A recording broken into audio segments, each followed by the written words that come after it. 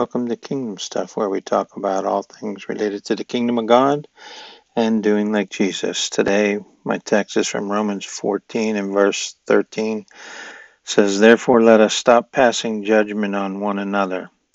And oh my goodness, isn't there a lot of that going on in the world today?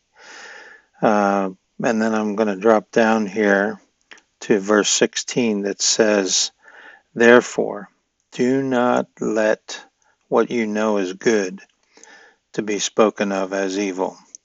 For the kingdom of God is not a matter of eating, drinking, but of righteousness, peace, and joy in the Holy Spirit, because anyone who serves Christ in this way is pleasing to God."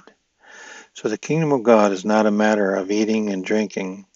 And he just talked a little bit about, eating things that are unclean and how we judge people, or they judge people back in that day, by what it was that they ate.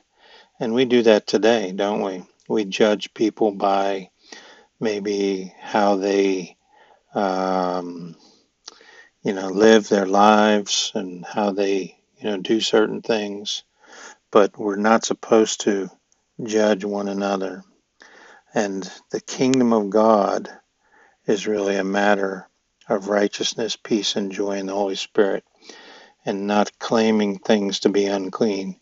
If God loves the whole world, and he does, how are we to say that that person or that individual is unclean?